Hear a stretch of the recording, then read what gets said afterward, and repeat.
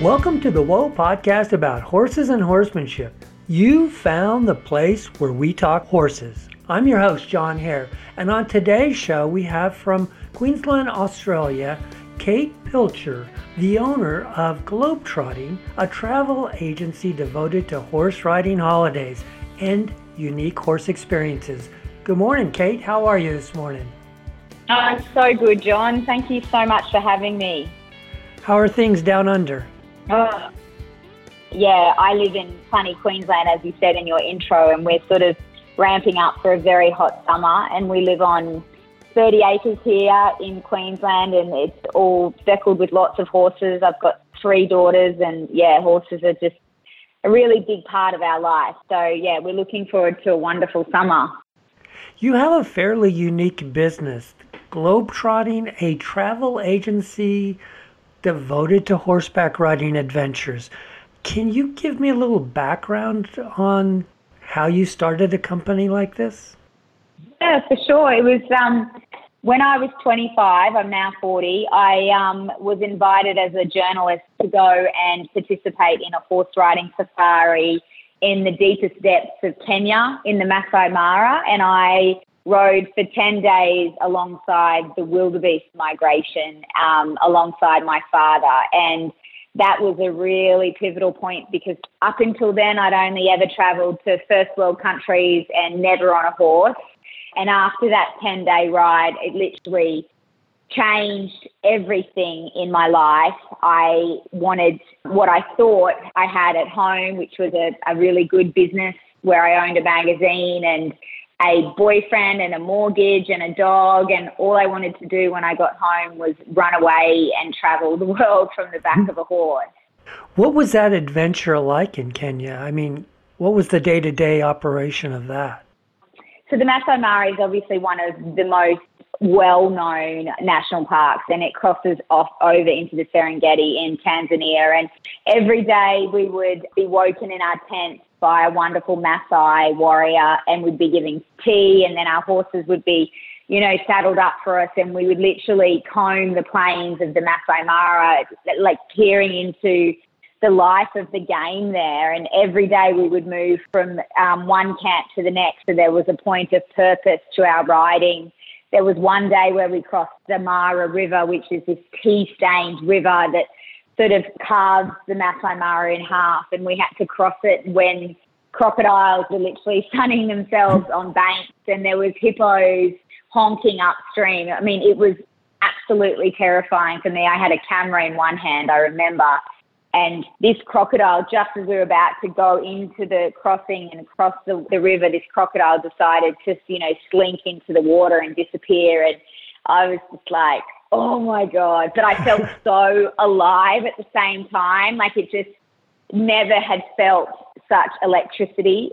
And that adrenaline just clicked in. And that was sort of the rhythm of our days, is riding and, being mock charged by elephants, or cantering alongside giraffe, or of a night time, the Maasai dancing for us under hurricane lamps. Like it was just otherworldly and something so far from my childhood of growing up on a property in Australia. And it just made me gasping for more, to be honest, because I saw other tourists traveling in a safari vehicle, and I just thought, wow, they're just not getting it. We're getting it because we are at one with the animals. We're seeing them pretty much, in the way that they're seeing us. So yeah, it was, and I'm still sending guests to that safari today because it is such a pivotal riding experience. Wow. As you look back on that experience, was it dangerous, or because of maybe your lack of experience, it felt dangerous, but really you were safe? You know what I mean? Yeah, really good question. Obviously, prior, you have to be able to gallop out of trouble. So that always scares people because they're like, what does that mean? But you're sandwiched between a front guide and a back guide, and the horses are very good. They know their job. As 3-year-olds, they're desensitized to, animals, wild animals in the Masai Mara National Park. So I felt very safe, A, because I could ride, and B, the guides knew how to approach the animals downwind, and like just lots of expert, experience. I felt very safe, and it wasn't that it was, as you say, ignorance is bliss. I felt safe from the beginning, and they don't take risks in terms of, not keeping their clients safe, but it's just that little bit of adrenaline. And if, say, for example, an elephant were to mock charge, you always follow the backup guide in a different direction. And, we've sent nearly hundreds of guests to the Masai Mara without any sort of ordeals, which is good. So you come back from this experience, and do you write about it and then find out that there's a lot of interest around the world for these types of adventures? Yeah, so I come home and my photographs and my words get published in the magazine that I was owning and editing at the time. And it was actually more that my personal interest. So my whole life that I created, I was only 25, but it just did not fit. I felt that there was so much more to explore. And my poor boyfriend thought that it would be best to propose to me because he could see that I was so unsettled.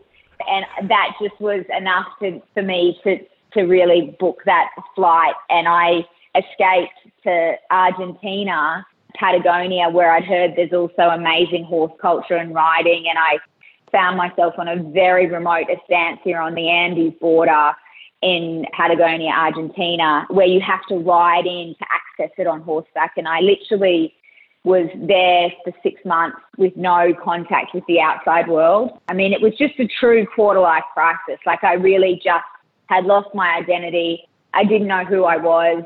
And all I knew was one thing, is I wanted to explore foreign lands from the back of a horse. Yeah, so I spent 6 months on this amazing estancia where I learnt to break in horses. I worked alongside the gauchos. There was no electricity. I mean, it was just, the days were so wholesome working with horses and getting up when the sun went up, came up, and going to bed when the sun went down. I mean, as you can tell the way I'm talking about it, I've got such beautiful, vivid memories of that time. Kate, how did you survive without a cell phone? He says sarcastically. I know. And that, I guess also I was brought up in the bush here in Australia, but I remember we'd go into town sort of every 3 months and go into one of those internet cafes. But it's just exactly what I needed. I journaled, I photographed, I just did a lot of soul searching. And that was probably the start of, or the seed of, globetrotting. I then went on to Torres del Paine in Chile and rode down there with the Baquianos, which is very different to the gauchos. So my sort of love of horse culture and horse people started just to really set fire, really. Wow. And then what made you decide to start a company? Did you want to find more places to explore? So what better way to start a company to kind of, in the United States, we'd be able to write all that off? Yeah.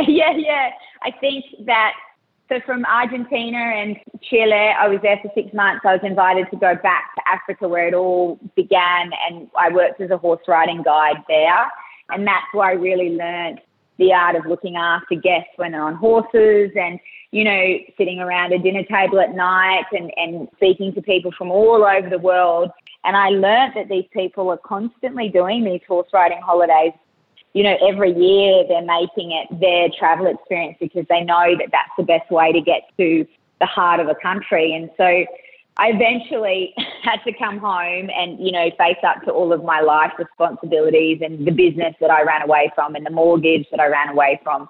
And with a new knowledge that I wanted to continue doing horse riding holidays, and all of my friends were very interested in how I did it. They didn't want to obviously take a year out of their life, but they wanted a snapshot, like to do a 10-day ride, in Argentina, or a 7-night ride in Kenya. And so I started globetrotting alongside my magazine that I had at the time as a website only business, because back then that was quite unusual.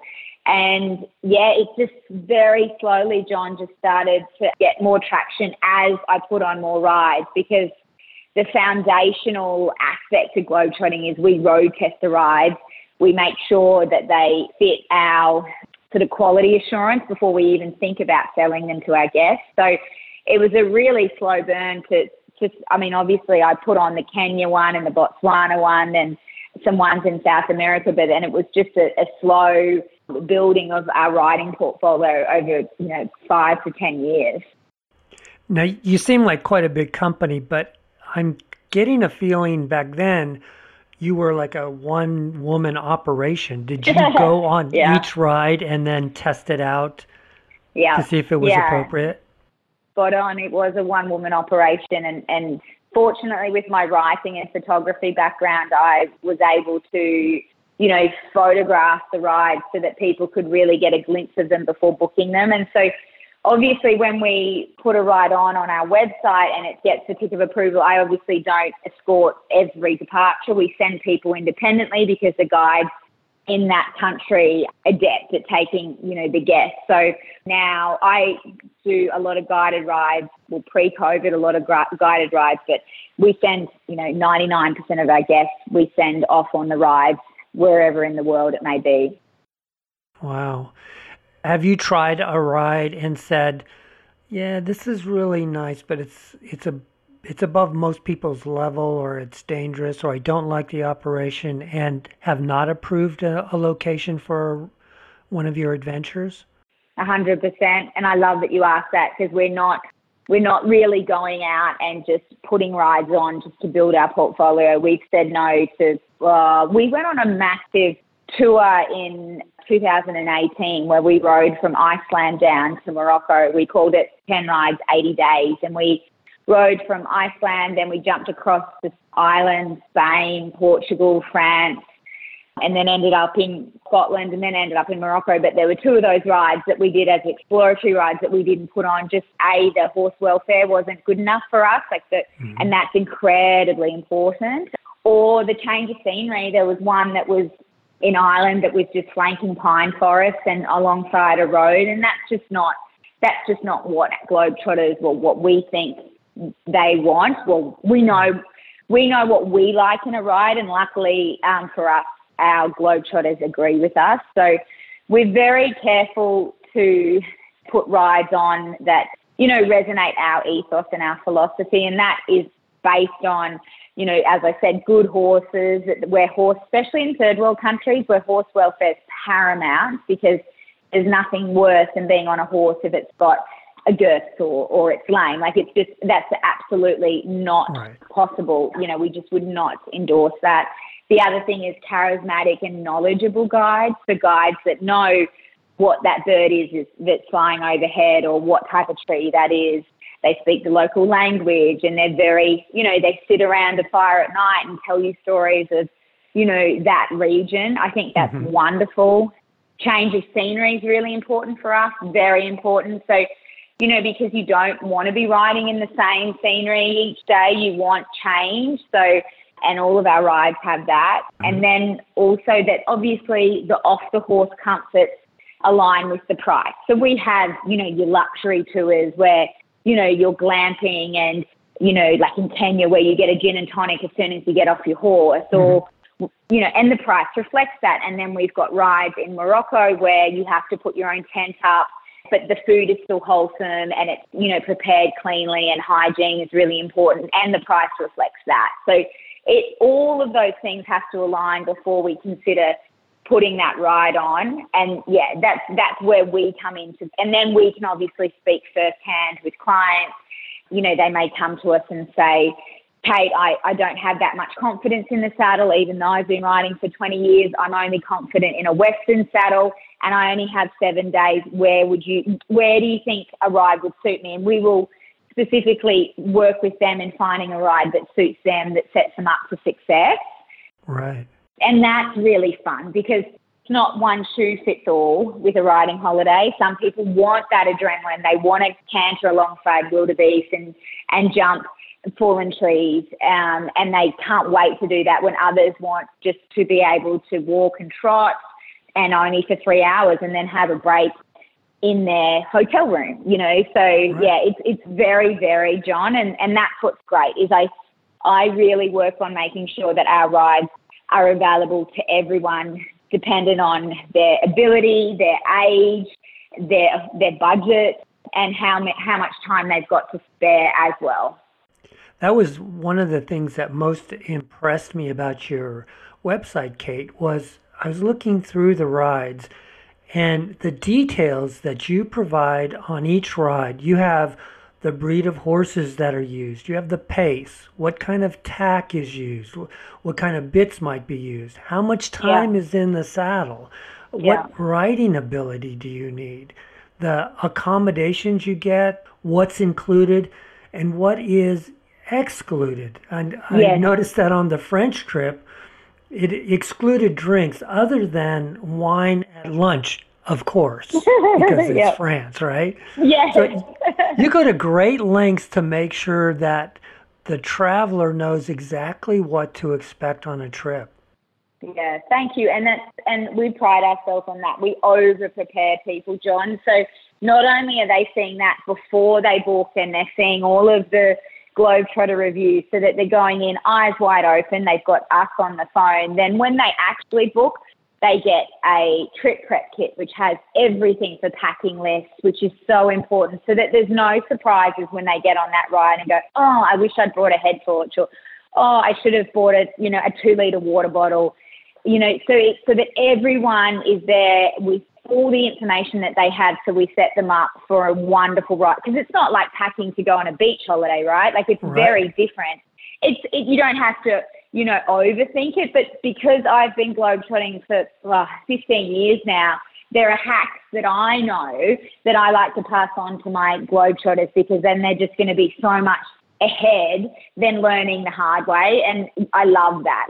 And I think that a lot of our globetrotters agree, and they say it feels like, we're holding their hand from, pre-booking all the way through to post-booking, which, makes me smile, because that's what I would want in a company. Right. And if I were to take a trip to Hawaii and forget my swimsuit, there's a store I could just walk down to and buy a swimsuit. When you're on a horse adventure, there may not be a Sears and Roebuck down the street that you can go buy something from. Yeah, that's right. And that's what we say to clients. Like, a helmet is a very personal thing. We always tell them to take it on carry-on. I mean, you don't have to wear it. You'd look like a real dork. But you need to you need to attach it to your handbag or your backpack, because if your luggage is 2 days behind you, at least you're wearing your riding boots maybe, at least you've got your helmet, and, you can get jeans or whatever. I mean, another thing we do, especially for the long haul flights where people are, let's say, they're based in America and they're going to ride in Iceland, we always make sure that they fly in at least 2 nights beforehand, so there is a buffer just in case their luggage doesn't arrive, because there's nothing worse than doing like a dawn dash to buy underpants before a riding holiday. Like, it's not ideal. I've been there. It's not great. And, and that's one of the biggest things about travel is the unexpected surprises on every trip that you find. So you've managed to do that, but the world is just hopefully emerging from the COVID pandemic. And I imagine 2020 was a tough year for you guys. And how are things now that perhaps some of the limitations are easing? I'm sure not all of them have, but how's that affected your business? Yeah, it's been a journey. It's something that you can never sort of risk manage, and we've survived, which I'm so excited that we're here to have this conversation and looking back retrospectively of it. The good thing with globetrotting is we have two very big audiences. We've got our US and Canadian audience, and then we've got our Australian and New Zealand audience. And pre-COVID, we were also merging into a European audience. And so Australia and New Zealand fared quite well at the start. So we managed, because Australia's my home, we have 8 very amazing rides in Australia and then 3 amazing rides in New Zealand. So when our beautiful American and Canadian clients were doing it tough, our Australians and New Zealanders were still riding within their own country or within their own state. So we managed to limp through there. And then we saw, once America got their vaccination rates up, we saw them having more consumer confidence, and they started sort of traveling outside of America, and we sent clients just this year to Iceland, and towards, the last sort of October, we've been sending clients to the European countries like France and Portugal and Spain. And in Australia, we've been suffering until sort of now. So we've been able to lean on different audiences depending on where they're at with the pandemic and restrictions and vaccination rollouts, which is just, I mean, I didn't set the business up to think like that. It's just been so fortunate, John, that that's what's happened. And I feel like we're now on a precipice of it being, frenetic in terms of bookings. Like, I'm getting so many bookings through now, which is, for 2022, 2023, which I just love. And I'm so fortunate that, our Globetrotters have been absolutely amazing and flexible and gracious in, having to postpone rides 2 times, 3 times in a row. Yeah. And then our ride partners being amazing and still in business. It was a very fine line to walk to make sure that our Globetrotters felt that they were being looked after, and also our ride partners. But we've managed really with grace in our hearts, that we've managed to be able to, I think, do it with respect for everyone. So there was a lot of grey hair moments for sure, but, if we can survive this, then, we have survived it. Then, I mean, I'm rambling, but now coming out of it, I mean, who doesn't want to do a globetrotting holiday? It's socially distanced, it's small groups, you're not in cities, everyone is going to move towards this type of travel. We've been doing it for a decade now, but people are going to really want to do these types of experiences. And that's going to be my next question. Have you noticed the characteristics of your globetrotting customer change pre-COVID and post-COVID? Not really. So our general demographic for our globetrotting client is a female rider. We do get men as well, but I would say that we predominantly have female riders. And they range in age from probably 30 up to 70, 75. And they are very happy to ride by themselves, which I love. And when I say ride by themselves, they book as a solo globetrotter which is great. Yes. So, yes, we do have sisters that go, or a group of stable friends. I'm sorry to interrupt, but do you think that's because their husband won't go, or they want to get away from their husband? Well, two things. And a lot of husbands probably want to scratch my car because they think that that their wives are dedicated to globetrotting, and their wives won't travel, on golfing holidays with them anymore. I think there's one, they want to do something for themselves, or their husband, if they go on a riding holiday, then the husband gets a hall pass to go on a golfing holiday. So it just depends on the relationship dynamic, I guess. But we do get lots of rides where non-riding husbands come, but generally the women do it by themselves, and they meet like-minded people because everyone's joined there for a love of horses, the great outdoors, and travel. I've met some of my best friends, and I've got friends now all around the world from riding alongside them for 10 days in a saddle. Yeah, it's really special, really special. And I do have to say that I would think that women tend to have a different bond with horses than men do. Not to say one might be stronger than the other, but I think it's different. And you're right. And look, to me, horses are incredibly intuitive, and that I think I feel like they can really read energy, and women, just with our nurturing side, there's a really deep connection there. They bring you into the present very quickly, horses. But to answer your question, I don't think our client has changed in that respect, but I think we're getting new clients that are they were probably lurking on our website, but they've never been pushed to book. But I think now with COVID and everyone realizing that life is incredibly fragile and short, and, I think now they've got that sense of urgency about wanting to gift themselves an experience like this. I agree. Yeah. Do you recall any particular stories from your customers that you've got that might have been life-changing to them, that they related to you?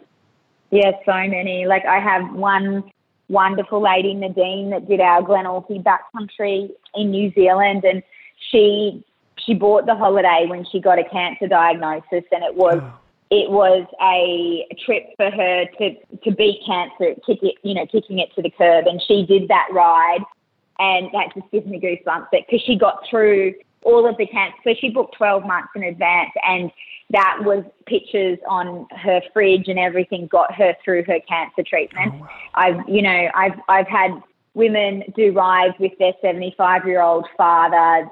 Absolutely. There's been phenomenal, or women that have just gone through a really nasty breakup and then they've done a ride, and then that has dovetailed them into changing their whole career path. And because the wonderful thing about a riding holiday is you're taken out of your everyday life and you have 7 days with no technology. And I really try and encourage our Globetrotters to really switch off their phones, and they get that really lovely 7-8 hours in the saddle where they just have time to either not think or get perspective on the life that they've put on pause for that ride. And they come back and make big changes to their life, especially mothers that have lost their identity for, a couple of decades because they've been a mum, and then they go and do what we call some of the most intrepid rides, and they come back with just a new sense of themselves. And I just think, wow, imagine Globetrotting being the portal for that. I feel so grateful because we really have, I say it and I know that word, but it is incredibly life-changing. It was for me, and the stories are endless on how an impact it has on our clients. It's almost like hitting a reset button. Yes, absolutely. It really is, and it's highly addictive, and then they end up doing one a year, and it's so amazing. And it's the choice is so elaborate. It's sometimes hard to choose, to be honest.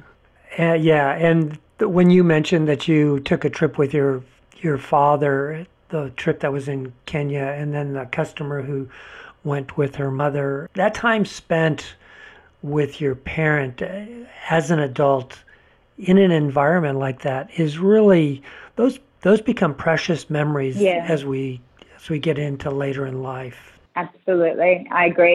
What about you? What were some of your very special destinations that you enjoyed, or maybe had the biggest adventure on? Yeah. Well, you know how I told you back at the start of the interview that my boyfriend proposed to me and I said no? Well, that boyfriend then came back to Kenya when I got home after my runaway expedition, and I proposed to him in Kenya, which was incredible. That was probably one of the most pivotal moments. And then riding in Iceland, I had a 6-month-old. That was my youngest girl. So I've got 3 beautiful daughters, and being able to have an amazing husband, and he was doing all the droning and the filming and sort of getting off and breastfeeding in between rides. Who does that? Like that, and then traveling with pretty much sharing my love of globetrotting with my daughters has been probably one that, I didn't ever know if they would ride, and I was very conscious of not pushing that on them, but they love it. And I feel like that is the biggest gift I could ever give to them. And as a family, the 5 of us, when we go traveling and seeing new landscapes, and then, seeing, say Sumba, which is a tiny island in Indonesia, we went on a ride there to road test, and this has they feel when they pass on that they go up to heaven on a horse. Like, horses are a massive part of their religion. And I remember the girls and I seeing the Sumbanese people washing their laundry in the rivers, and giving my girls an idea of different cultures, and knowing that how much gratitude they have for the life that they have at home, but being able just to mingle in those sort of villages and exploring those cultures on a horse, it just makes me so happy that, I can share that with them. And we're only at the beginning. Like, we're planning now for next year, August, to go on a very special guided ride to Kyrgyzstan, Kazakhstan, Mongolia, and India with our family and some globetrotters. And I just can't wait for that to happen. It's amazing. How often are you able to travel now? my last guided ride that I guided was in Patagonia, Argentina at the end of 2019. I haven't been anywhere since then, and I just got my passport renewed because never would I think that it ever would expire, but because of COVID. So I haven't been anywhere, John, apart from globetrotting in my own backyard, which is in Queensland as a family. We do a lot of riding. My globetrotting wings have been temporarily clipped, but they're ready to go as soon as probably, hopefully in the next month. Have you planned your first trip yet? Yeah, so I'm hoping, Laura, my colleague, and I, to get to Scotland. We have this phenomenal ride called the Thirlestane Castle Ride, and we're supposed to be there in November, but Australia hadn't opened its international borders yet. But we're crossing all body parts that we can get there on our March tour. And Scotland I love riding in Scotland. It's so much fun. So, yeah, fingers crossed we can be there in March. And what makes that Scotland special? Scotland's one of these places that and it's probably one of our most famous rides because we do a lot of exclusive ride itineraries where we handpick a ride partner and we approach them and say, we want to work with you in putting an itinerary together. And Scotland has the Common Riding, which is the oldest horse riding festival in the world. It dates back to the 16th century. Where the Scots, the clans people would ride out checking the stones, which is their boundaries, to make sure the English weren't taking their cattle. And every May through to September, the Scots do this amazing common riding where you ride alongside 300 other wild, crazy Scottish lads and lasses across these fields at a full gallop in beautiful hunting attire and literally gallop. I know, it's so much fun. And then ride into the particular one I did. I got to ride into the main street of Edinburgh with the whole side of the roads were flanked with people waving. And here I was, an Australian, in this amazing Scottish festival. And I had tears down my face. It was the most. And since then, we've put these rides on, which is the Scottish Borders riding, and they've sold out within minutes because you're getting VIP access into one of the oldest horse riding festivals in the world. So Scotland holds a very special part in my heart. And for me, for that to be the first ride that I go back to after COVID, it couldn't get any better than that. Like, the riding is phenomenal. That's awesome.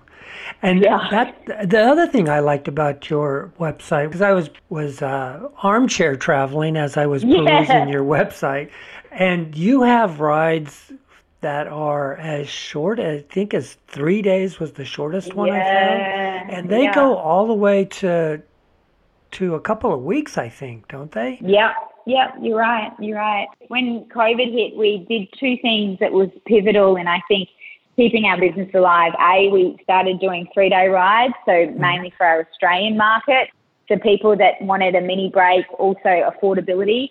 And then the other thing, we did a 10 by 10% payment plan so people could pay it off. And that was absolutely pivotal. And so, yes, you can do a 3-day ride, or I think our longest is in Mongolia, and it's a 19-day ride, and you watch a Naadam festival, which is phenomenal, in a rural area rather than in Ulaanbaatar. So you can really get up close and personal with the child jockeys that gallop across the steppes bareback. They're amazing. And then you ride right up to the north, where you spend time with the Tutsan people, which are the nomadic reindeer people. And again, gets our globetrotting heart to flutter because it's true cultural experiences that no one else could get there unless you're on a horse. And you spend, 3 nights and you drink reindeer tea. And so that's a 19-day experience. And that's like, so if people really, what I call, want to go to the edge of themselves, that's the ride, that will do that. Yeah, because I'm at that reindeer pee kind of got me a little bit. Are you excited about drinking it, or are you like, I don't know? My podcast is heard all over the world, but our largest audience is probably United States, Canada, and Australia. That we have a pretty big audience in Australia too. But if I'm not used to traveling and I want to look at your website, what would be the tips that you could give me that would help me kind of pick out a trip? That's a really good question, because it can get really overwhelming seeing all the rides we have. Yeah. So when they go on the page where it has all the rides, there's 3 filter bars at the top. And the first one I would be doing is your ability. So I would filter according to ability. And just so people know, we have ability, we call it beginner, intermediate, strong intermediate, or advanced. Now, I won't go through them all, but a beginner is happy to walk, trot, and learning to canter in open terrain, but not in an arena.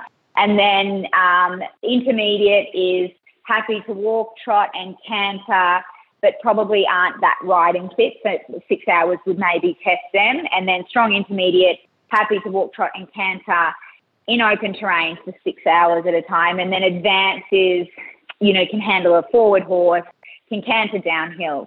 So the ability is the most important. And the good thing about our website is we have all of the definitions of your ability right there. So when you filter, and then the next thing I would filter would be according to whether you want to ride within your country or outside of your country, and then duration. But ability would be the main thing, because if you're a strong intermediate or advanced, you'll probably see all the rides still.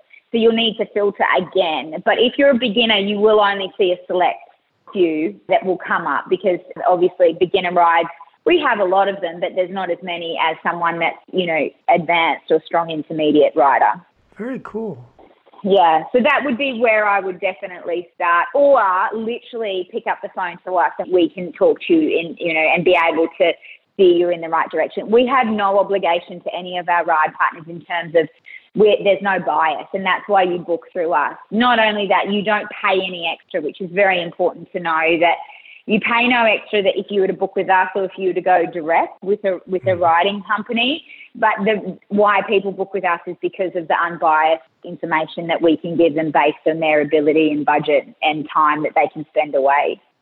And because it's such a personal thing, even though you're looking on a website, you're saying you're just a phone call away and people can talk to a real live person? 100%. And it's That's only amazing. Just me and Laura. Yeah, literally it's just me and Laura. So we're a global business, but there's only 2 of us that do the sales, and both of us have done all of the rides. So, which is great, because we get to, first we get to plan the ride with the client, and then they're sending us photos when they're on the ride, and then we're planning the next ride. So we have some really lovely, deep relationships with our Globetrotters, which we wouldn't have any other way.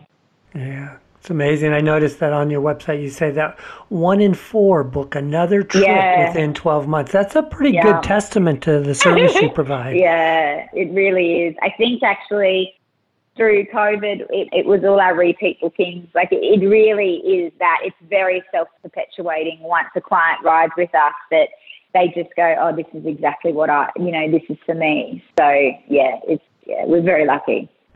Well, it's been great fun, Kate. I really appreciate you waking up early in the morning and talking to me. We have quite the time change. I think it's like 18-hour time change. So. Yeah. It was either me getting up at 2 in the morning or you getting up at 7. So. Oh, look, this is fine. I've been up since 4:30, so it's absolutely fine. That's great.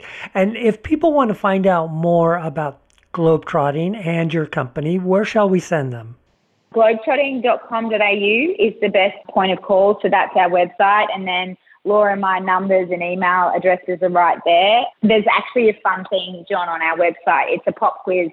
So you can take it and it'll spit out your most ideal ride. It's a bit of fun, but it's actually will go through your riding ability and where you want to go, and then it'll populate and give you a ride what the questions that you've answered. So globetrotting.com.au is the best place to find us, and then obviously all the social media channels sort of filter down from that. But yeah, that's our hub.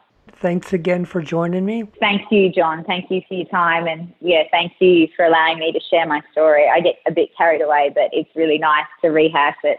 So good. Thank you so much. And we need to welcome you on a ride one day. So we're going over to America, probably 2022, 3. But yeah, you should definitely do a ride one day. I would love that. I'd love that so much. Awesome, John. Stay well. That will do it for another episode. I enjoy traveling, but I must admit, I'm a bit of a homebody too. Working out all the details, finding accommodations, drawing up a supply list, all seem way more work than most trips are worth. Add to that all the details of taking care of the critters left at home, and vacations can be overwhelming. It sounds like Kate and the folks at Globetrotting have streamlined the process. Travel and adventure adds a richness to life that cannot be replicated anywhere else. If your bucket list includes riding the French countryside or the Scottish Highlands or seeing Iceland by horseback, this would be a good company to check out. And as crazy as the world has proven it can be lately, I'd say now is the best time to take that trip. Thanks to Kate and all the folks at Globetrotting for sharing their experience. I'll have links, photos, and more information at whoapodcast.com. If you'd like to share a story or experience about your horse or suggest a guest, let's hear it. Send an email to john@whoapodcast.com or connect with me on Facebook, Twitter, or Instagram under the name Whoa Podcast. I'd love to hear from you. Thanks again for listening and sharing the podcast with your friends and riding buddies. Until next time, for Renee, this is John Hare saying, go have some fun with your horses. Bye-bye, everybody.